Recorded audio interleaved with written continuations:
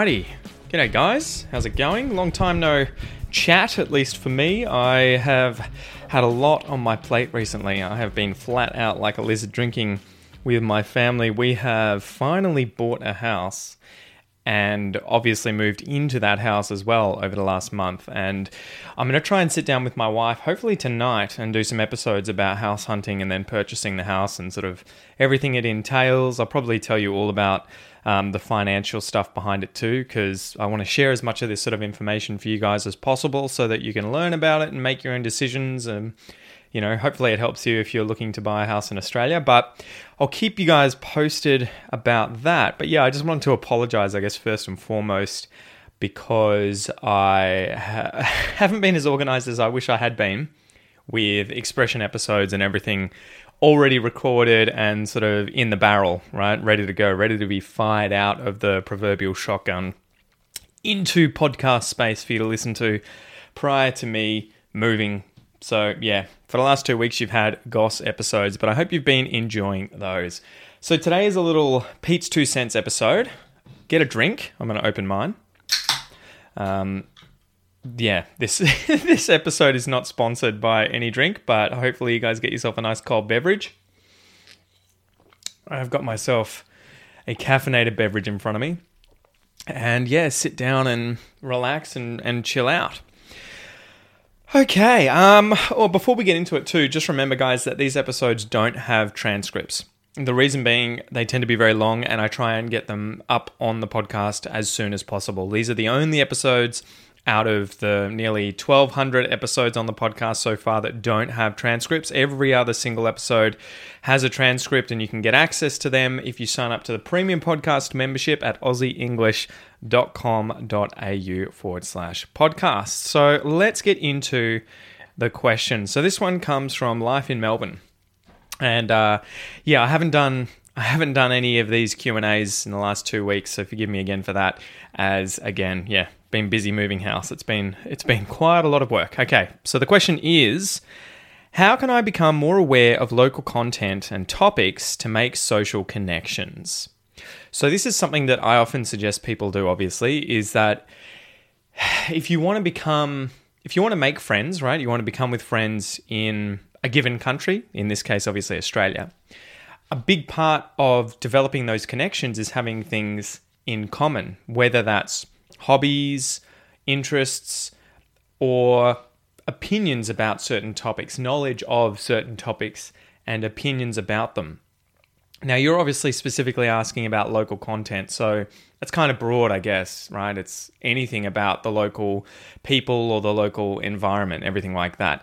I think a big thing for you to do is, and I suggest all of you guys learning Australian English do this, open up ABC Australia on YouTube, ABC News Australia on YouTube, and they have a 24-hour a day, 7 days a week broadcast that you can watch.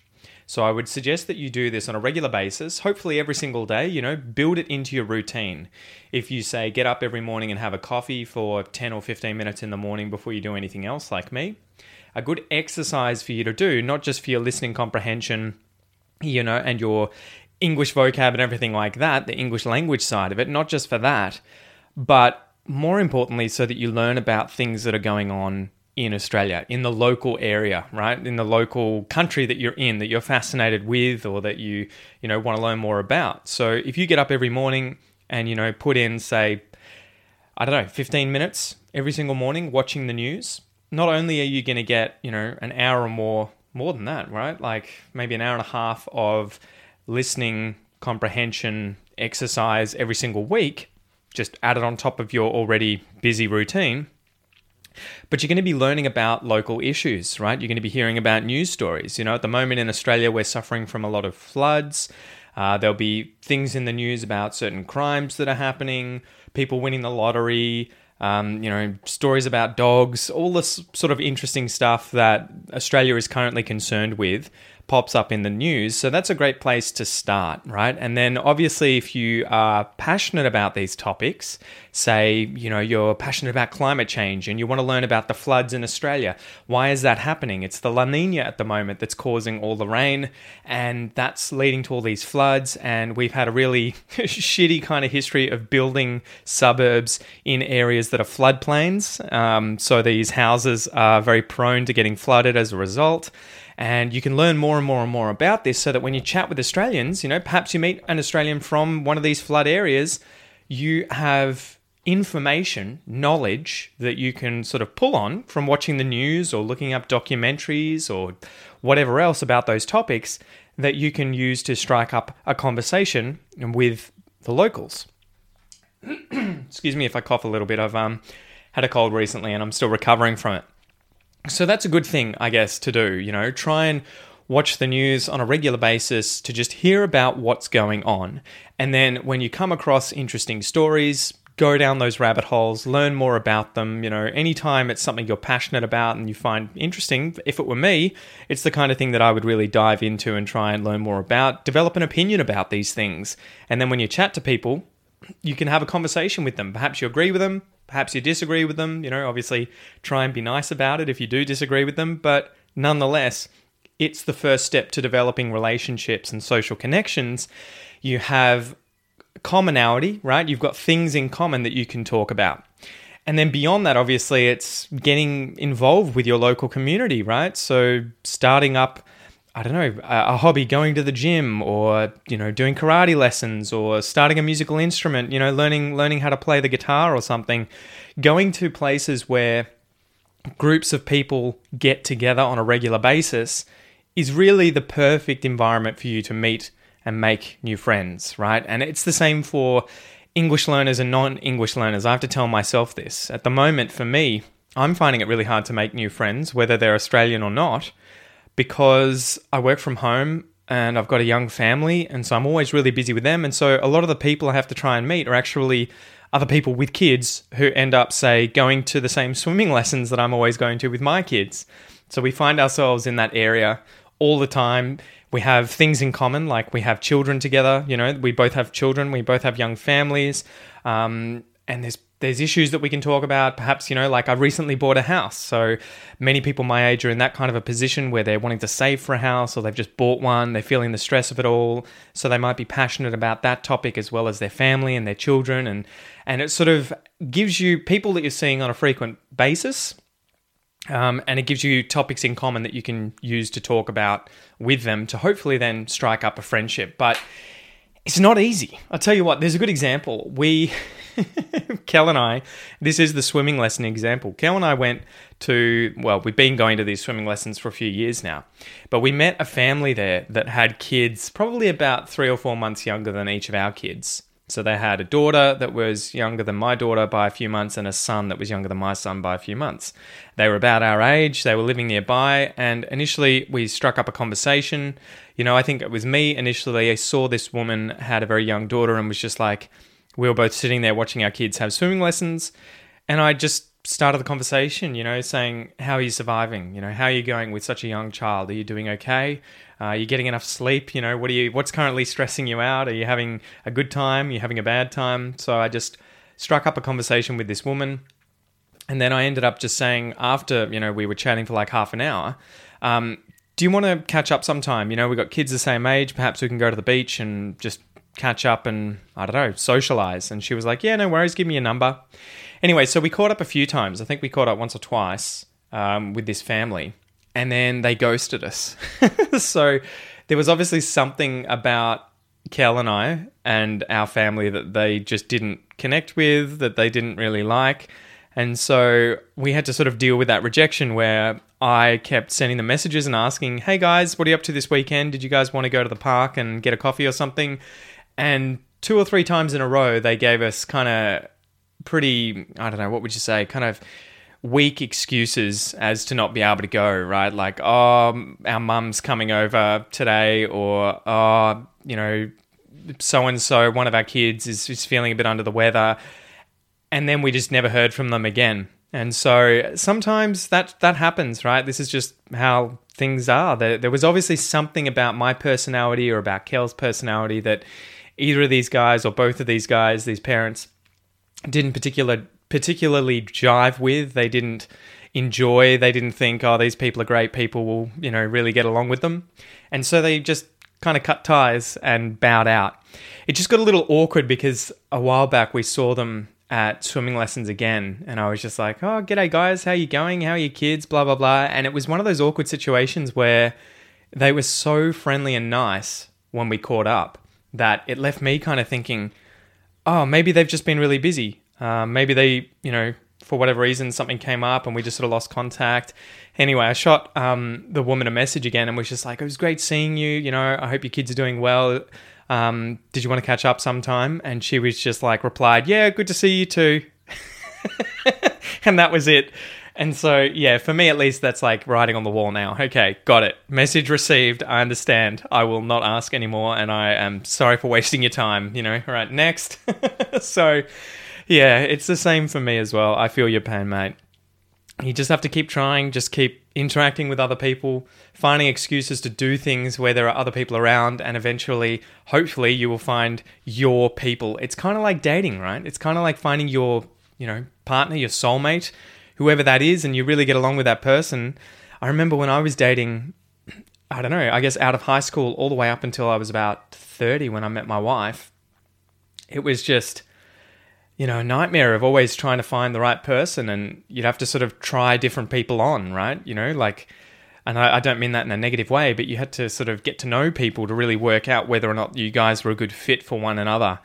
And that stress of always thinking, fuck, am I going to find the right person eventually? Is this ever going to happen? Or am I just going to be forever doomed to be cycling through different people, and never actually finding the right person? And then finally, I found my wife, and I'm sure many of you guys have found your respective partners. But I think it's sort of the same with friends, where, especially at this age, you kind of have to keep trying on different people, different groups, and be kind of comfortable not necessarily having loads and loads and loads of friends, focusing more on quality over quantity, So anyway, that's my 2 cents there. What do we got here? Okay, why is it rock by a bear and not rock a bear? Kids rhyme. Rock by a bear and not rock a bear? I don't think I've heard of this one. Let me see. Rock by a bear, kids rhyme. I have to look this up. Rockabye your bear. Oh, okay. So you're talking about the Wiggles song, Rockabye Your Bear. So Rockabye is from, what would it be? I think it's a kid's lullaby. Rockabye baby in the treetops. Something like that, right? I remember this from when I was a little kid. Let's see if I can find the lyrics. But it effectively means like, and I think it's only used in this concept, in this sort of context rather. It's where you are rocking a child in your arms to go to sleep. So I don't know why it's rock-a-bye, but the lullaby lyrics are rock-a-bye baby in the treetop. When the wind blows, the cradle will rock. When the bough breaks, like the branch, the cradle will fall, and down will come baby, cradle and all. It's kind of a fucked up rhyme, right? But effectively, yeah, it's like the rockabye baby in the treetop. So the baby is in some kind of, I don't know, cradle or something, and it's rocking in the wind in the tree, and hopefully that gets the baby to sleep. When the wind blows, the cradle will rock, right? So it's moving back and forth. When the bough breaks, the cradle will fall. So when the branch snaps in the wind, the cradle's going to fall down. Down will come baby, cradle and all. So everything will come down, the baby, the cradle, and everything. So yeah, that's... It's a lullaby that I heard when I was a kid. It's a very, very common one, but I think it's the only context where you would use rockabye, right? And I'll see if I can look up the origin of this phrase. Rockabye baby has long been a favorite nursery rhyme and lullaby. The first printed version of these lyrics comes from Mother Goose's Melody in London, 1765. Wow, so it's like 250 years old, 260 years old. But I don't know what rockabye. Maybe it's like rock until you go away. Rockabye baby. Rockabye Baby. Yeah, I'll have to look it up, but yeah, it's only used in this context. And obviously the Wiggles, the kids group that sing songs that are Australian, have Rockabye Your Bear. So I guess they're talking about rocking your teddy bear until it goes to sleep. Rockabye Bear. Okay. What are we looking at here? Pete, what do you call the bottom floor in an apartment? Ground floor or first floor? Okay, so in Australia, I would call this the ground floor. The first floor is the next floor up. Ironically, right?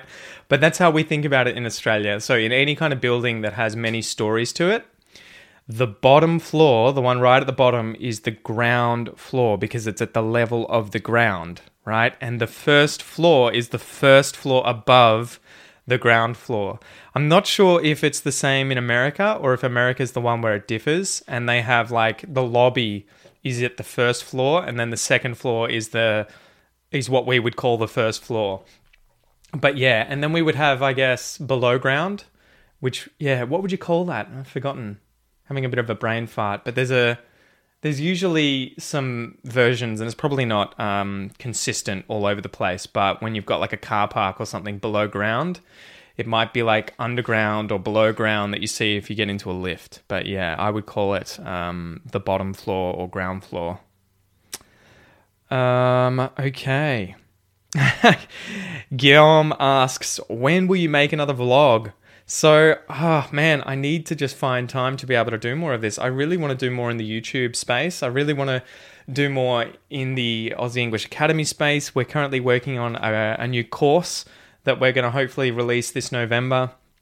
There's lots that we're working on, but this year's been pretty hard, guys, to be honest. Like, for me, it's been a bit difficult mental health-wise. Like, I've been stressed out a lot and just getting sick. I think you guys have probably heard, right? If you've been listening to the podcast frequently enough, you probably heard me complaining about every illness under the sun that I was catching from my kids that got it from daycare and would bring it home. I had gastro again the other day, so yeah, I just don't get it. It's just been insane. I think it's probably because we've had COVID and we had all those lockdowns and everyone was kind of like hidden away from all these different colds and viruses and diseases that they would have otherwise had exposure to. And so I think this winter's probably been particularly bad for a lot of people. Yeah. Okay, so yeah, I will try and do another vlog in the future or more vlogs. I just have to kind of get my mojo back. What does chock-a-block mean? Good question. So this one comes from Joe. What is chock-a-block? Chock-a-block means incredibly full. So chock-a-block, full of something, it's chock-a-block. So for instance, if I went to a concert, I was going to see a band, the mosh pit might be chock-a-block full of fans, right, that are in there dancing and listening to the music. They are chock-a-block, or the place is chock-a-block. Another one might be perhaps you buy a box of chocolates, right? And you open it up and there are so many chocolates inside the box. It is chock-a-block. It's chock-a-block full of chocolates. Next question. Okay. Do you have online speaking classes? So yes, they're inside the Academy. So the Academy is my online learning platform for anyone interested in Australian English, and we have classes that you can attend every single week. They're not one-on-one classes, they're group classes, but there are usually 6 or 7 students in each class, and you can attend all of them currently. So I think that's like 5 to 6 classes every single week. If you want to learn more about that, go to aussieenglish.com.au/academy. Okay, this one comes from Carla. She asks, have you studied any career at the university? So we would say at university. If you were to say the university, it would usually be the and then the name of the university, right? Like the Melbourne University or, well, the University of Melbourne, we would call it. Have you studied? So yeah, I've done 3 degrees actually. Haven't used any of them, but I did my bachelor's degree in zoology and ecology. So animals and their interactions with the environment. And then I did a master's degree in phylogeography and landscape genetics. So effectively, again, biology. But I was looking at I was looking at the Australian lace monitor, so the tree goanna, the really large goanna in Australia, the largest one that grows, that climbs up trees. And you've probably seen it if you've seen goannas around the east coast of Australia. It's like black with little yellow dots on it. And it's got really long claws because it's a tree climber. So when I did my master's degree, I was looking at the entire population or distribution of this species and trying to work out if there were multiple populations within the species, right? So where, say, there's a river, there's one population on one side of the river and there's another one on the other side and they don't come into contact, or at least not very often. Or maybe there's a mountain range and that's divided up the population. So I was collecting DNA samples and museum specimen samples and then doing the genetic analysis on those samples to work out how the population across their entire distribution was shaped. So that's called phylogeography. And then I did some landscape genetics where I was looking on a more micro scale at, say, a specific location, maybe a few hundred square kilometers or even smaller than that, and how different individuals or the genes of different individuals were moving across the landscape. So again, are they different populations or subpopulations in there associated with, say, a certain forest type? Are there certain groups that move quickly across this landscape but don't move quickly through this one? So I was using genetics to look at that. And then when I finished my master's degree, the sort of only option there was to do a PhD, right? A doctorate in genetics and evolution and phylogenetics. So I went on to do my PhD in the phylogenetics of Australian rodents. So effectively, I was looking at Australia's largest rodent group. It's called the Sodomys species group. And it had a whole bunch of different genera and about 50 to 60 species inside that group.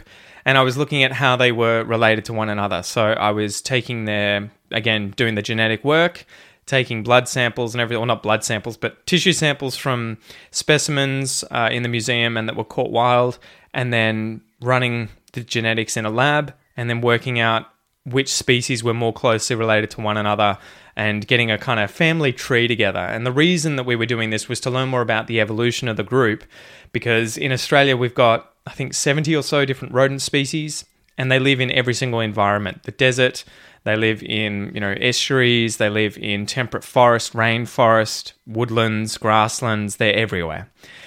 But the interesting thing is that a lot of these species that live in these different environments aren't necessarily closely related to other species in those environments, if that makes sense. So you didn't just have, say, the first rat to come to Australia was adapted to rainforests, and then every single other species that today you find in rainforests is closely related to that first, to other species in rainforests today. Instead, you find things like there's a desert species and a rainforest species that are really closely related.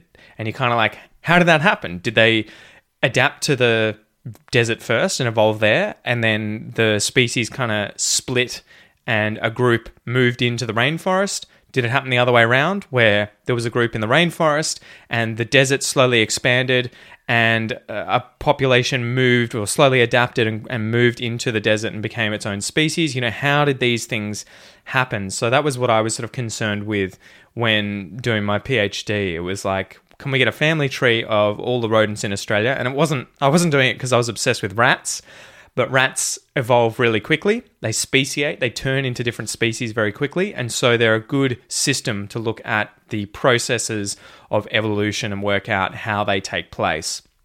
So yeah, we were looking at that and being like, when did these things move into deserts? Did they do it multiple times? Did they only do it once? Did they start in the deserts and move into the rainforests and the woodlands and the grasslands? Was it the other way around?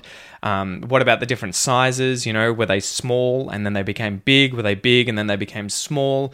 Were they, adapted to wet environments and then they, had to evolve to be able to handle drier environments? All that sort of stuff. So I was really interested in that.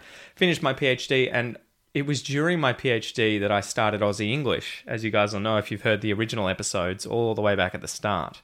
The very first episode on this podcast is me sitting on a log in Royal Park in Melbourne. So that's the park near the Royal Children's Hospital. There's a huge log sitting on the ground behind the hospital as you walk around the track. You can see it probably 20 meters, 30 meters off the track.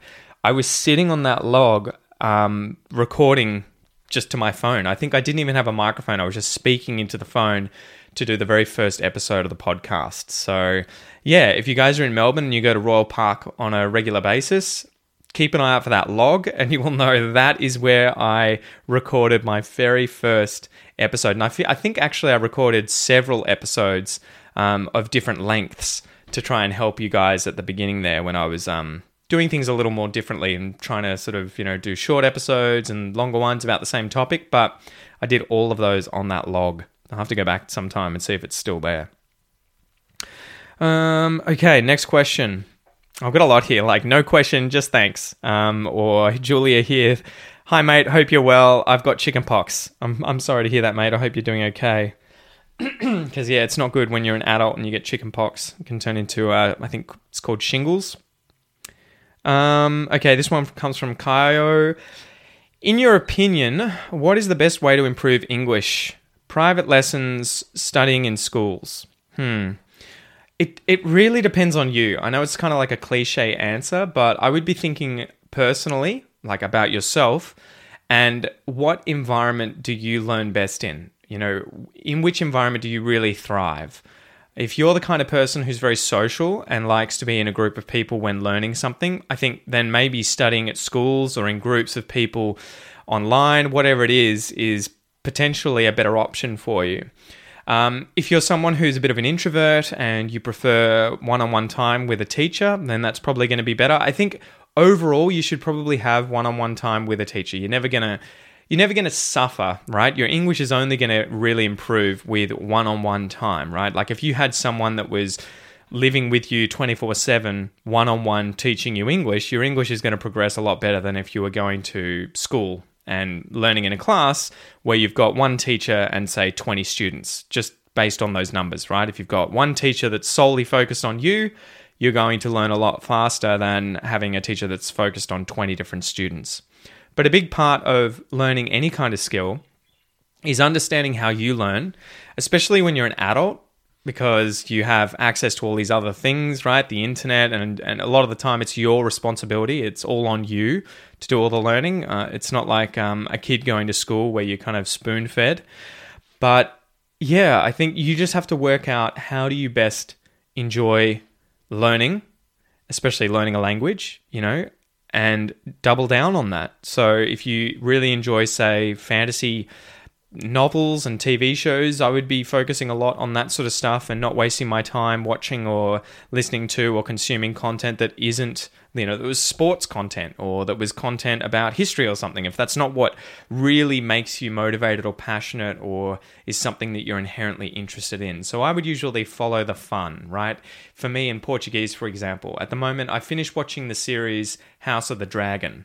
So the sort of prequel to the Targaryens in Game of Thrones. And I'm pretty passionate about that story. I find it just inherently interesting. I want to go and read the book. But instead of reading the book in English, which I could do, I would rather learn it. I'd rather read it in Portuguese and use it as both me being able to learn more about this story and also a chance for me to be able to improve my Portuguese because I know that I'm already inherently interested in this thing that I'm going to use to study Portuguese. So yeah, I would be thinking, I would probably be trying to get private lessons, to be honest, if you can afford it. Otherwise, you don't necessarily need to have a teacher that you're paying. You can find partners, though it does require quite a bit of effort to find the right kind of partner, right? I would be trying to find just someone who is as equally motivated as you and obviously have sort of stringently set out rules about when you're going to catch up, how much time each of you is going to spend in your respective language, everything like that, and just be doing that on a regular basis. And then I would just be consuming as much content as possible in English that is stuff you would be listening to or consuming in your own language anyway. So whatever it is, if you want to learn about a new hobby, do it in English. If you want to watch a TV show and you can find an English version, you know, or say you are really passionate about murder mystery novels or murder mystery films or series, find new ones and watch those in English as opposed to, say, watching them in Spanish or Arabic or Mandarin Chinese, you know. So it would just be doubling down on that, going hard on that, and trying to cover all your bases. Be sure that you're working on listening comprehension, working on your writing, your reading, and your speaking, and then fluency. The thing above sort of those 4 different categories, reading, writing, listening, and speaking, is the fluency to be able to understand and produce at a, you know, fluid rate. So yeah, hopefully that helps. I hope that helps. Here we go. Next question. This one comes from Wingy. Do Australian companies care about which level of honours you get from uni? I think it's going to depend on the company and the area that you've been educated in, everything like that. So I can't really speak for most places because I only ever sort of did science at university. But I imagine if you're doing, you know, law, or if you're an engineer, or if you've done, you know, commerce or economics or whatever at university, different companies, depending on the job too that you're going for, they're going to care more or less about your background at university. But quite often, those companies are going to offer you things like internships. You know, obviously you have to apply for it and try and get it, but they'll offer internships. And I think usually they're more worried about you, if you get the internship, doing a good job than, say, how much education you have after honours or your undergraduate degree or whatever, right? So I don't think I'd be too worried about, you know, what level of honours you got from university, unless you know that a certain company explicitly says you need to have this level, you know, a high distinction in your honours to be able to get the position, just because it's so competitive.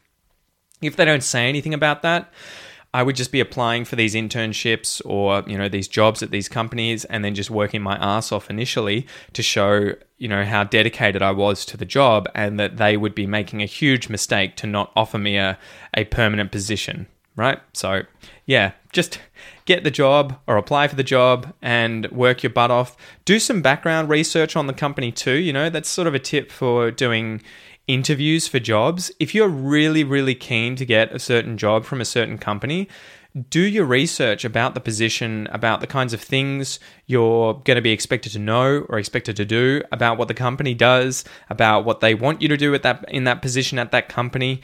Go above and beyond, and then when you show up at the interview, display your knowledge already. You know, show them the fact that you've already done all this work to learn about the company, the job, the career, the people that may be working with you, the projects that the company is working on. If you can display that kind of initiative and determination and everything, I think that goes a long way when getting hired for something, because the average person is probably going to show up to an interview and be like, I'm, you know, this educated and I have this experience. But if you can separate yourself from the crowd by having the experience and the education, but also showing you've done the research for this particular job, and you've done a hell of a lot of research and you know your shit, that is really going to help you go a long way in the eyes of interviewers. I think that's the kind of thing, when my parents, they used to work in education and they would be on the hiring panels for a lot of different positions at universities like Deakin University and Melbourne University and that sort of stuff. When they were doing that, they were the people they were on the lookout for. People who would take the initiative, because they knew if they did that for the job interview, imagine what they're going to be like when they actually have the job. Okay? So I hope that helps. Wing also asks, please tell me how to pronounce wing. Aussie people always thought I say wang. So W-I-N-G, wing, is how I would pronounce wing. And weng is how you spelled it here, W-E-N-G. Well, it depends on which one of these pronunciations is correct for your name, right? You've spelt it as wing, W-I-N-G. But if they're saying it as weng, perhaps they're hearing the way that you pronounce your name and they're just repeating it back to you phonetically, like how they hear it. So obviously it depends on what the correct pronunciation is for you. I'd have to hear you say your name, and then I would feel more comfortable being like, it's this. But if it's wing, you can always just say, it's wing, like a bird's wing. All right. Do you say ketchup or tomato sauce? This one comes from Matthew. I would say tomato sauce.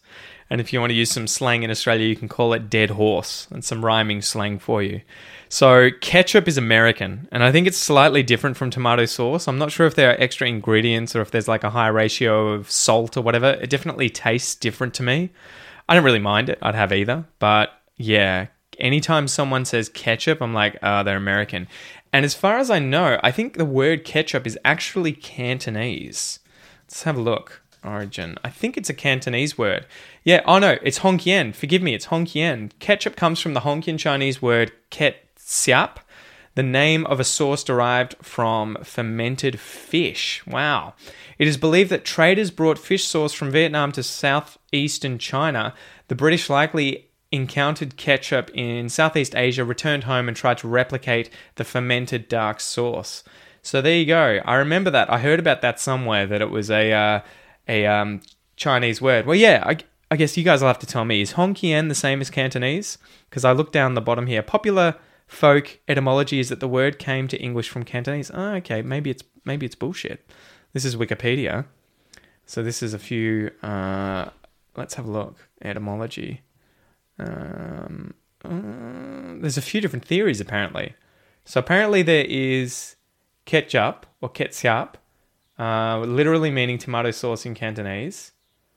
But that's a folk etymology, so that might not actually be the origin. There's a Malay theory. Ketchup may have entered English from the Malay language. I guess it's like ketchup, sometimes spelt as, ketchup. Soy sauce in Malay, apparently. Could have come from European Arabic. Wow, okay. Anyway, yeah, I don't know what the real story is, but I always heard that word originated from Cantonese or Hokkien, and I'm not sure if those two are different languages, so forgive me for my ignorance there. Anyone out there who speaks either or both of those languages, or they're just one language. All right. This one comes from Matzo. How do you pronounce price, Price, and prize, Prize? How about their plurals? Okay, so the only difference here between these two words is that price has that S, unvoiced S consonant sound at the end, price, and prize has a voiced Z sound at the end. So price, prize, prize. How about their plurals? Okay, prices. So you would actually say price with the S sound and then Z with the Z sound to pluralize it. Prices and prizes. So again, it's just the "is" at the end is the same for both words. Prices, prizes. Hopefully that makes sense. But yeah, it can be difficult. Next question. Nab a bargain. Is it the same as get a bargain, grab a bargain? Thanks, Pete. No worries, mate.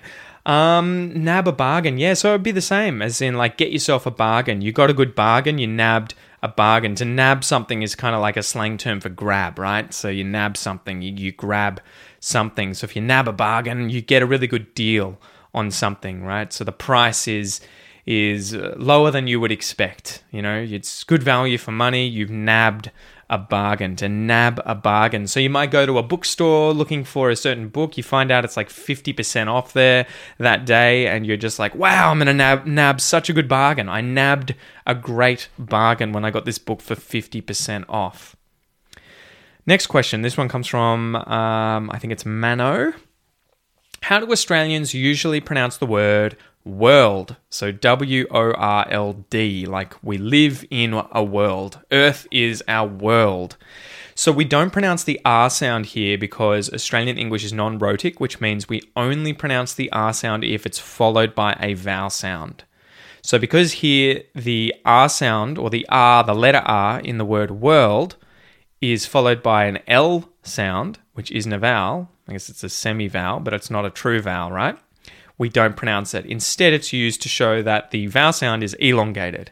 So it's world, right? Instead of world, it's world, world, world. It's a difficult word, I think, mainly because of the spelling. That's probably what confuses a lot of people. But effectively, the vowel sound is and then you have that W at the start, were, and then uld, world, world, world, world, world.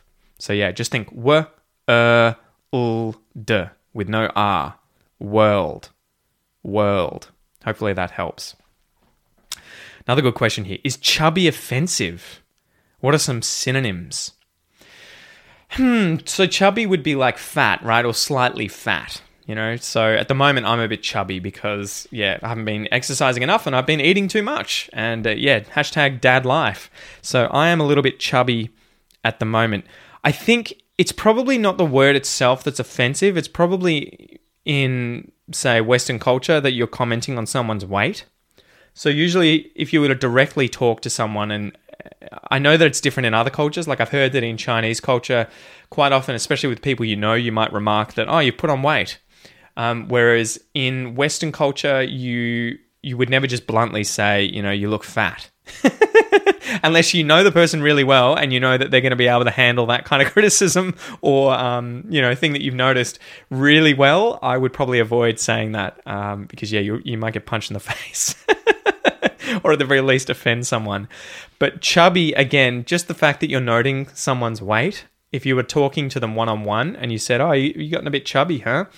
It would be potentially offensive if this person was, the kind of person to get easily offended. I think if it was a friend of mine who said, Pete, you're looking a little chubby, because I'm sort of easygoing and jovial and can kind of take a joke, and if the person was saying it in a way that I knew they weren't really like, fuck you got fat, I hate you, I'm not going to get offended. I'm going to be like, yeah, and you too, like I might hit them back with a little comment as well. I don't know.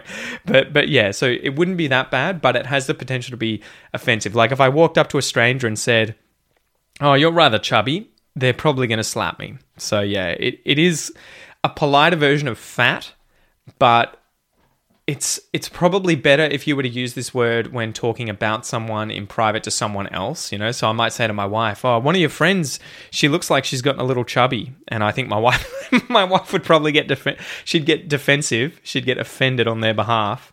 But that would be better than me just saying to that person, you look chubby. They'd probably just say, fuck you. So yeah, you guys all have to let me know what it's like in your culture. Is another person's weight something that you can comment on without it being personal or offensive? Because it is funny. I know there are plenty of things that you would never talk about in other cultures that Australian culture will talk about, and it's kind of not a big deal. It's all arbitrary, really. But then there's things like weight that you would just really kind of try and avoid. Okay. I'm a social worker.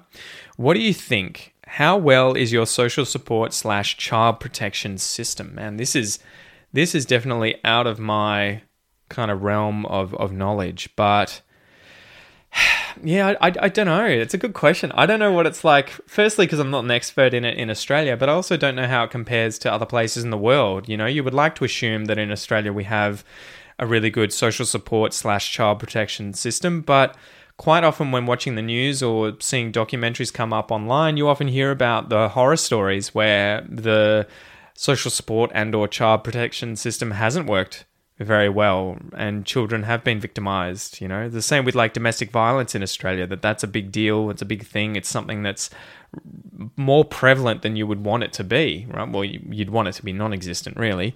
But yeah, it's hard for me to really answer that. I don't know. I think if you're a social worker, you could probably answer this better than me, to be honest. So I guess I ask you the same question. What do you think of Australia's social support system and child protection system? Same person asks 2 questions here. Do you like New Zealand, and what is your favourite region of Australia? I like New Zealand. It's one of those places that I've been briefly. I've only been to the airport, really. I went to Auckland Airport on the way to, I think it was France. May have been the other way. Yeah, I think it was France that we went through there. So I haven't actually really experienced New Zealand. But from everything my dad always says, New Zealand seems to be an absolutely beautiful place, beautiful people. absolutely incredible landscape, and the environment's beautiful. So there's nothing for me to really say about it that I don't like, because I don't really know enough about it. I'd love to go there at some point and get to know the place a lot better, and I think I would get along with the average New Zealander and really enjoy the place. I might end up liking it more than Australia, who knows? But there's nothing really negative about New Zealand that I can think of. So yeah, I guess I like New Zealand quite a lot. What is your favourite region in Australia? That's a tough one. And I guess it depends what you mean when you say region. Like, do you mean like state? Or is it like a specific tourist location? I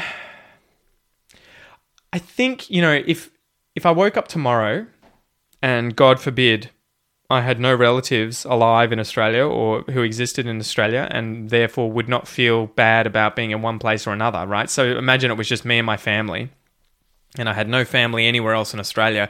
Where would I go? Where would I want to live? I'd probably want to live in northern New South Wales or southeastern Queensland, along the coast there. I reckon it's absolutely beautiful. The climate seems amazing. I would absolutely love to go there. The only reason that, we wouldn't move somewhere like there at the moment is that we would be particularly isolated from family and friends and everything that I have down here in Southeast Australia, as does my wife, and it would make life a lot harder, right? Like those times that I've had gastro and my wife's been working and I've had to take care of the kids, fortunately I've had friends and family that I can invite over and ask to help, because I don't know how people do it. I'm sure a lot of you guys are in that boat where you're in Australia. You have no, I was going to say friends. I'm sure you have friends, but I have no family nearby, and you have to kind of just suck it up and do it all yourself, right? And I imagine that that's incredibly difficult at times. So, yeah. I think I might do one more, guys, and then I might finish up because I'm kind of wrecked and I've got to go pick up my kids from daycare soon. All right, this one comes from Mokhtari, who asks, what's your favourite cartoon? My favourite cartoon. Does this count? Would it count to say an adult cartoon? You know what? I reckon it would be Futurama. I absolutely love Futurama. I grew up watching this. I think the first episode came out in 2000, so I kind of grew up. I would have been in year 7 when that came out, and I absolutely loved Fry and Bender and Leela, the Professor. Yeah, they were all amazing characters, and I love that it's set in the future and that they have this ability to sort of travel through space. There's aliens, there's all this future technology, but it's kind of tongue-in-cheek, right? It's kind of, a lot of it is really funny and stupid and humorous.